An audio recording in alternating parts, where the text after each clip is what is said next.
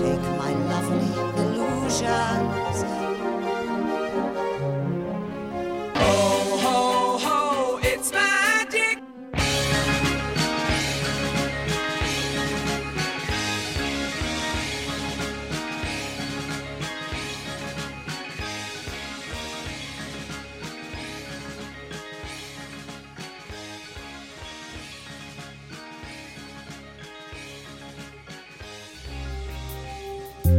This is the last show of the first series, and it's all about the Grand Illusion. This theme was another one taken from the Pushpin Graphics magazine, and since I had no idea what the Grand Illusion was, I decided to make it about magic and illusion and artificial snow. You're probably thinking this guy isn't very well read.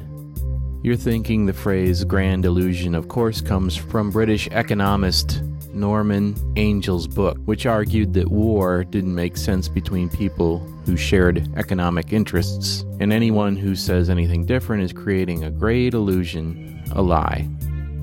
That's what you're thinking. But I just kept wondering about the theme and what I would do with it, until our engineer Orson Welles recommended a movie to me.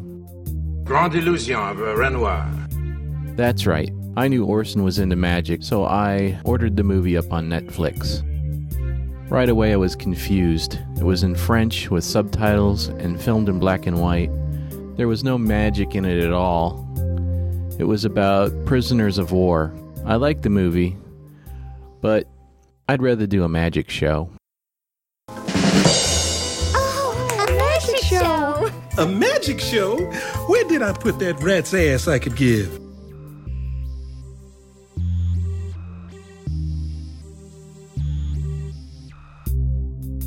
In the toy store, high on the highest shelf, sat a junior-sized ventriloquist dummy. No child could reach this toy. A parent would need to approach the storekeeper with serious intentions of buying. This was well after the days of vaudeville, after Charlie McCarthy on the radio. But not after Ed Sullivan and Senior Wences, Sherry Lewis, or Kukla Fran and Ollie. When we stepped up on the porch of the old house that was the Battle Creek toy shop, I would look up at the dummy. He was always dressed in a checkered suit.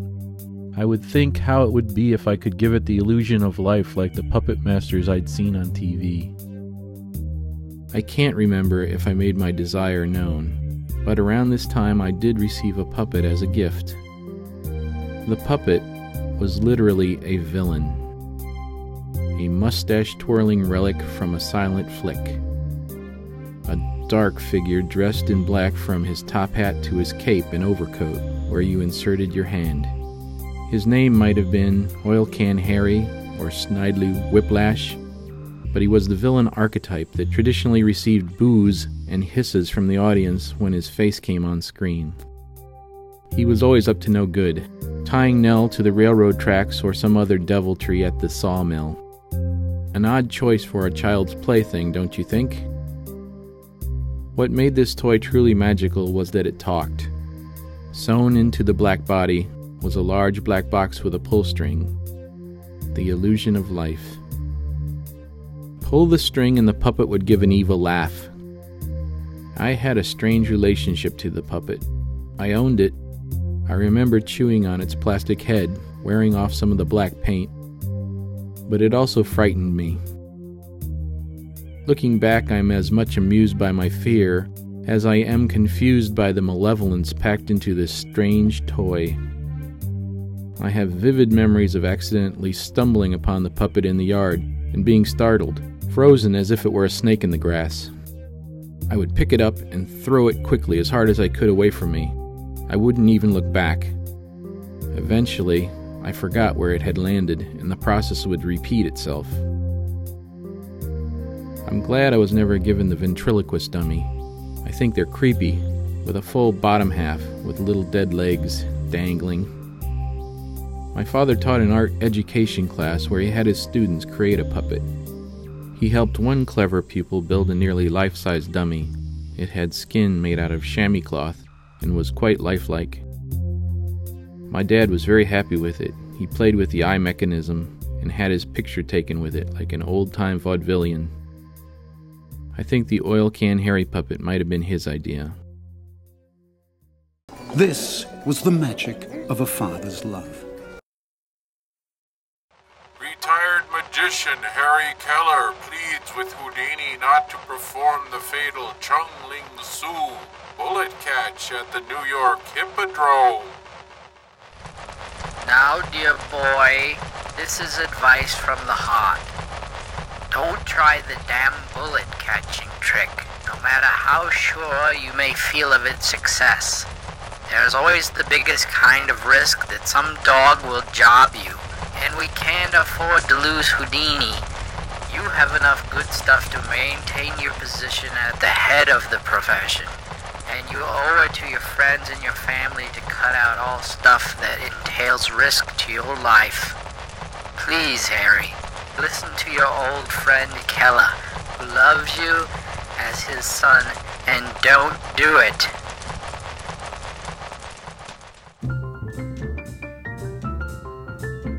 Up next, the juicy truth.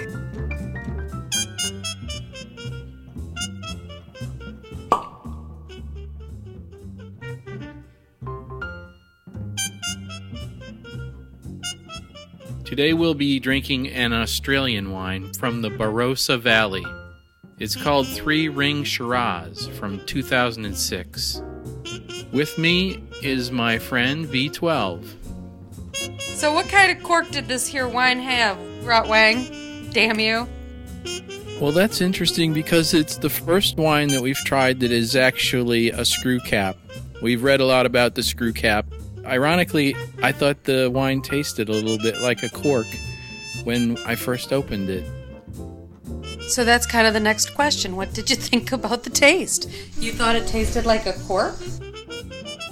Just at first, I thought I tasted the suggestion of a cork, which isn't usually a good taste in wine. Did you think this wine was magical? Yeah, I read the little blurb on the bottle, and I'm not finding it magical, no. I think part of the magic thing comes from the three rings, which is part of the winemaker's name, Ringland. So Three Ring Circus, magic, it's all part of the theme. Maybe if I drank enough of it, because it definitely has a high alcohol content. I think they're counting on that, yeah. It says rich, dark, and lavish wine. Well, it's certainly dark. Well, you know what? It is powerful. It's strong. Yes. Which would be maybe rich and dark, but rich not and lavish. Dark, but not lavish. And you're thinking lavish? No. Yeah. A lavish wine is going to just be a big wine, right? Yes. Yeah. Big wine.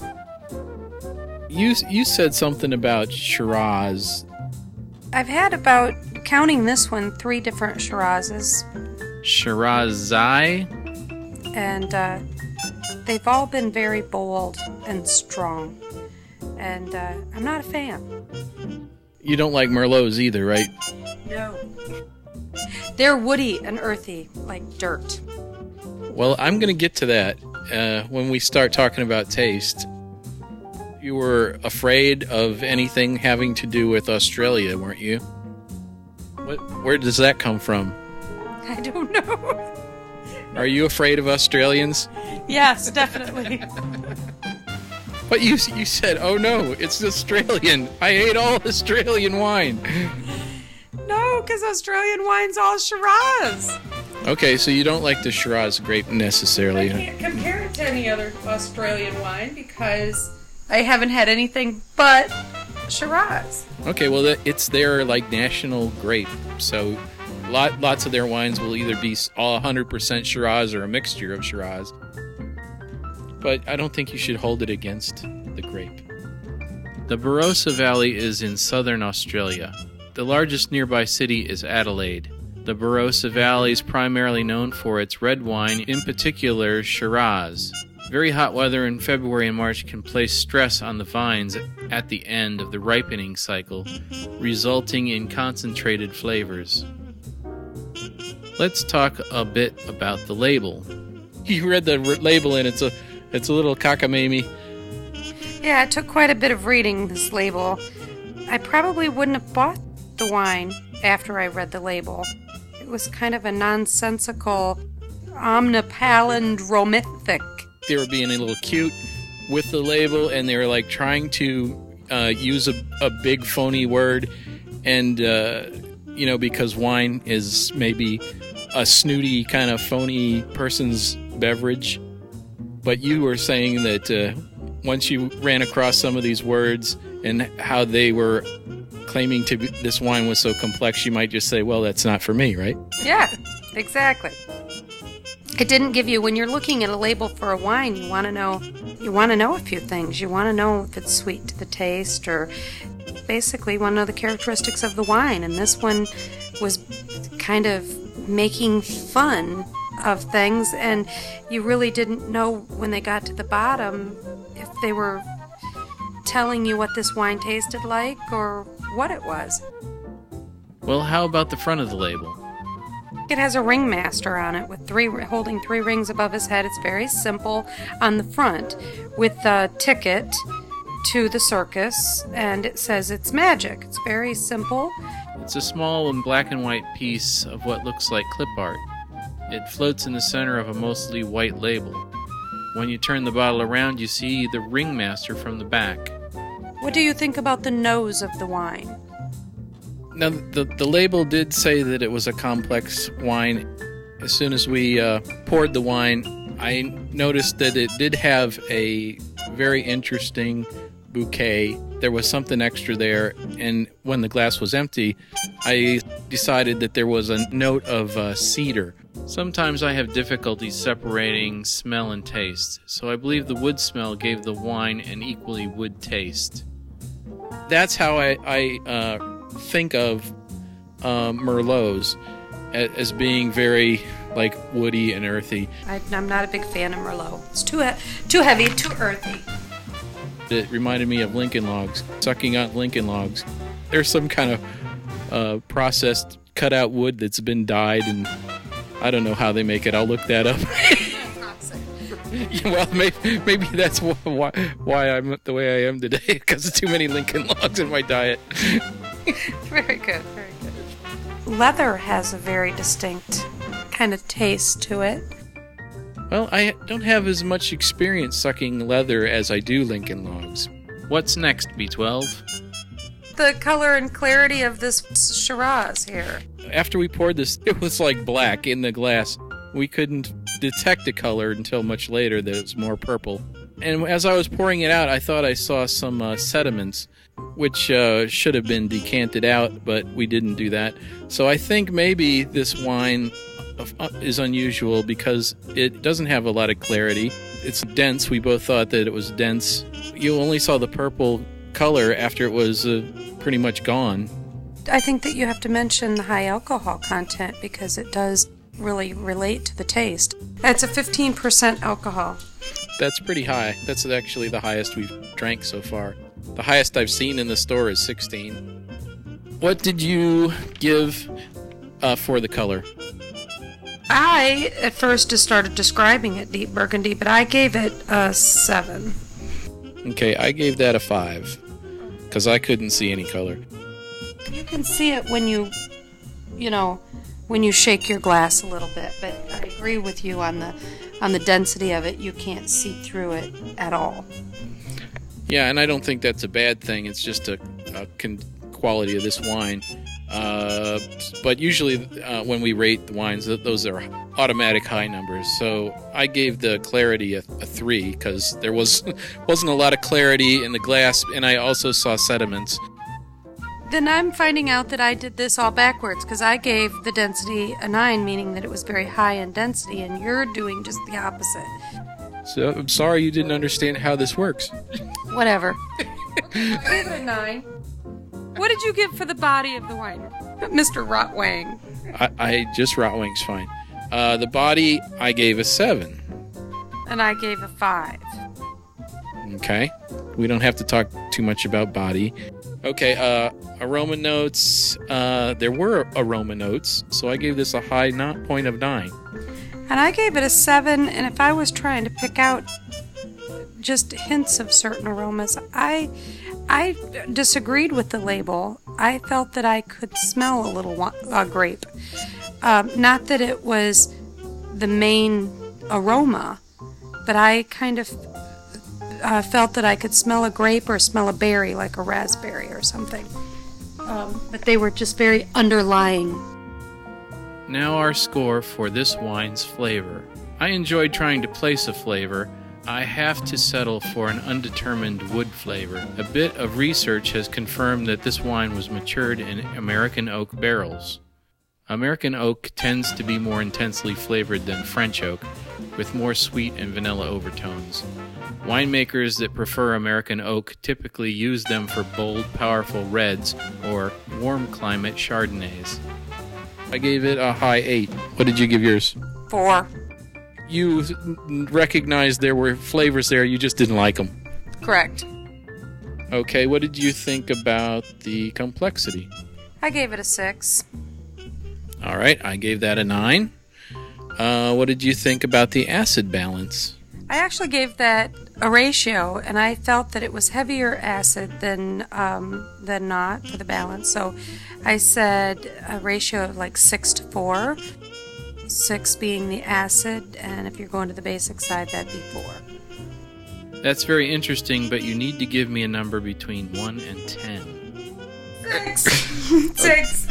6. Okay, I gave it a 10. That is so high in acid. No. You got to think of it as, is it good, the balance?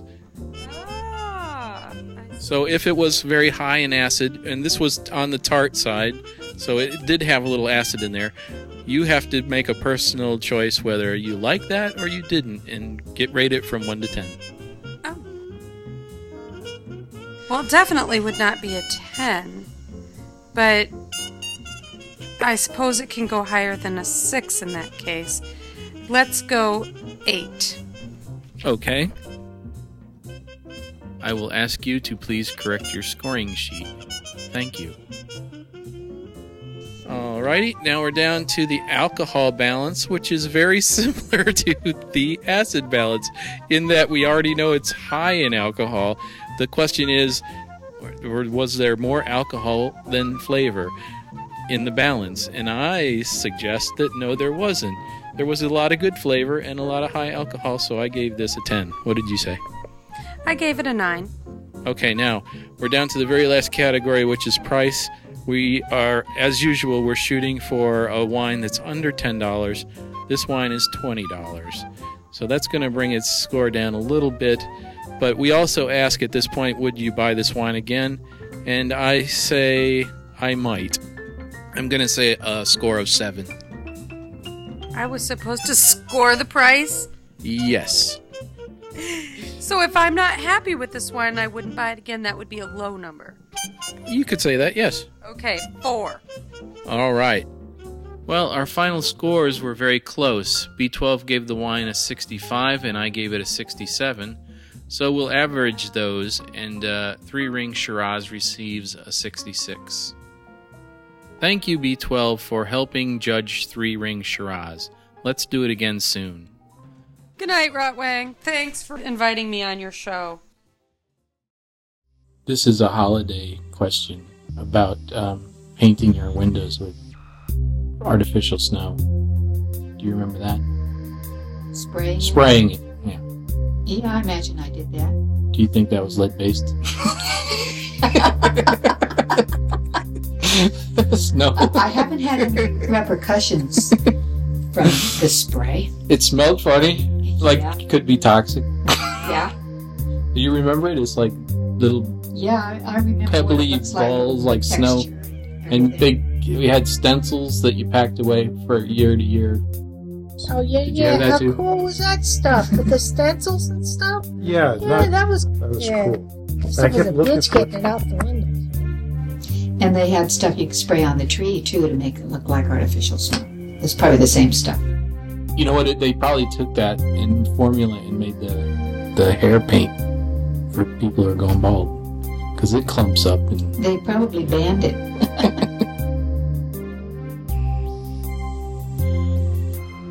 I'm sitting here with Orson Welles, and in this spot we were going to do a dead air segment.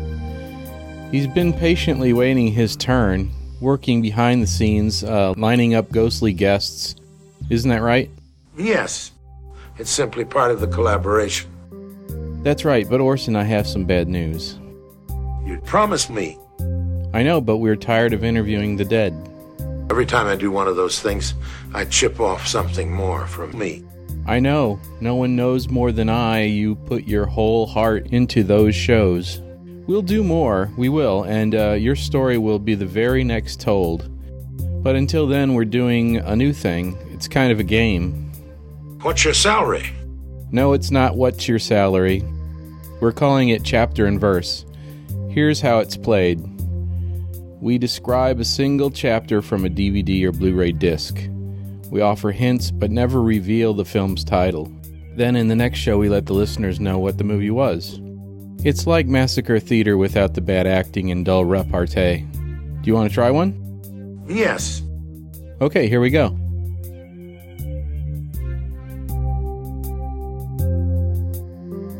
Here are some hints. This movie was filmed in black and white. It has a very appropriate opening title sequence designed by Saul Bass. The film was shot on location in London. The locations were real. In fact, you can occasionally see people in the background looking into the cameras. This is Chapter 7. It's called Extremely Seductive. It's 7 minutes 45 seconds long. Anne is home alone in the kitchen of her new apartment. She opens the icebox and tries to have a bite to eat, but she can't get it down. She spits it back out. Anne hears the sound of someone at the door. She's excited. She thinks it might be someone dear to her returning home, but then she's frightened when she finds it's her creepy new landlord, Wilson. She asks why he's letting himself in. He's curious to know why the police were at his house earlier in the day. He stands close and takes every opportunity to touch her. He keeps moving in and out of shadow. She explains about the police in the briefest possible manner. Then they play leapfrog deeper into the apartment. First, he retreats into the room and perches on the arm of a chair. She follows him across the room and stands looking down at him and questions him. Wilson makes fun of her and he appears drunk. She asks him how he can laugh at her distress. He puts a hand on her shoulder and she immediately removes it. They continue to move deeper into the apartment. Anne crosses the room and sits under a lamp. Wilson follows and takes a position behind her chair, behind her back. She's distracted, obviously not listening to his opinions about modern communication and devices such as the telephone and television. He talks about himself, and he keeps inching closer and closer, moving in and out of her shadow. She doesn't turn around, but edges away from him slowly. He tells her that he works at the BBC and people have told him his voice is extremely seductive. Anne asks Wilson to please go away.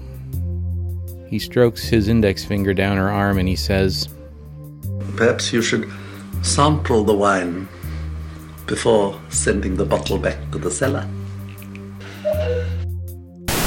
The scene shifts to a room we've seen before. It's a classroom for young children. To the extreme left of the frame sits a superintendent of police. His name is Newhouse. He looks like he's sitting on a large hobby horse. His hand is casually draped on the horse's head. In the center of the frame is the young lead. His name is Stephen, and he sits in the metal frame of a child's swing. There's a lot of swinging in this film. Stephen rocks gently while he tells the detective about his childhood. The camera angle changes to Newhouse. He looks down at Stephen with a serious expression. This new angle shows another hobby horse behind the first. It almost makes the detective look like he's astride a two-headed horse, the heads going in opposite directions. He asks Stephen to explain in what way Stephen's mother was peculiar. There's a close-up of Stephen smiling. A shadow of the rope swing crosses his face. He explains that his mother became very religious and often spoke to her dead husband's spirit. This is important because there's much discussion in this film about imaginary people. Newhouse moves to the opposite side of the room, closer to Stephen. He asks whether his sister Anne was a lonely child. This angers Stephen. He gets out of the swing and asks Newhouse where this line of questioning is getting them. Newhouse says, Children, lonely children, often make up imaginary playmates. The camera changes and shows Stephen walking over to Newhouse. They are now standing center frame. In the center of the wall behind them is a cuckoo clock. The pendulum of the clock continues the swinging motion Stephen had been making. The detective asks bluntly if Stephen's sister Anne ever had an imaginary playmate. Stephen says not that he was aware of. Newhouse gestures Stephen to follow him. They leave the first day room and travel to the upper floors of the school. The scene changes to the police station. A detective working for Newhouse sits and apologizes to a woman for making her miss her plane. She is the recently fired cook at the school. She will need to answer some routine questions. The scene changes again to a room we've been in before. It's the upper rooms of the school. This is the apartment of Ms. Ford, one of the school's founders. The room is very dark. The camera is looking over the shoulder of Superintendent Newhouse. He's only a silhouette standing in the doorway. He watches as Ms. Ford apologizes to Stephen for telling Newhouse Stephen's secrets. Newhouse pushes into the room and asks Miss Ford what Stephen had told her. She says Stephen told her that his sister had an imaginary friend when she was 5, and that later Anne pretended this imaginary friend was her daughter. The camera cuts to Stephen. His eyes shift down. He says Miss Ford misunderstood what he was saying, that he wasn't talking about his sister. Ms. Ford calls Stephen a most frightful liar. The detective asks Stephen why he was even speaking with Miss Ford. Stephen says he was fishing for answers. Ms. Ford says she couldn't know any more than what happened inside her apartment. Newhouse asks Stephen if he wouldn't do anything for his sister, lie or cover up for her. Stephen opens his coat in an aggressive manner. He puts his fists on his hips and tells the detective, I've had it, Newhouse. Just give me half an hour to square things at the office, then I'll get busy. And you'll be lucky if they still let you hand out parking tickets. The scene reverts back to the original setting, Anne in her apartment with the creepy landlord Wilson. He offers her a whiskey. She turns away. He goes on being a lecherous drunk. He touches her cheek and she cringes and moves away. He's insulted and tells her that some have been honored by his touch. He turns at the sound of the police arriving. We see them from Anne's point of view, from behind Wilson, as they pass outside the apartment windows.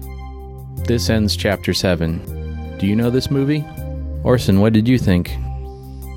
I thought it would have been much more interesting, including the cuckoo clock and all that kind of stuff. You think that was the director having a little fun?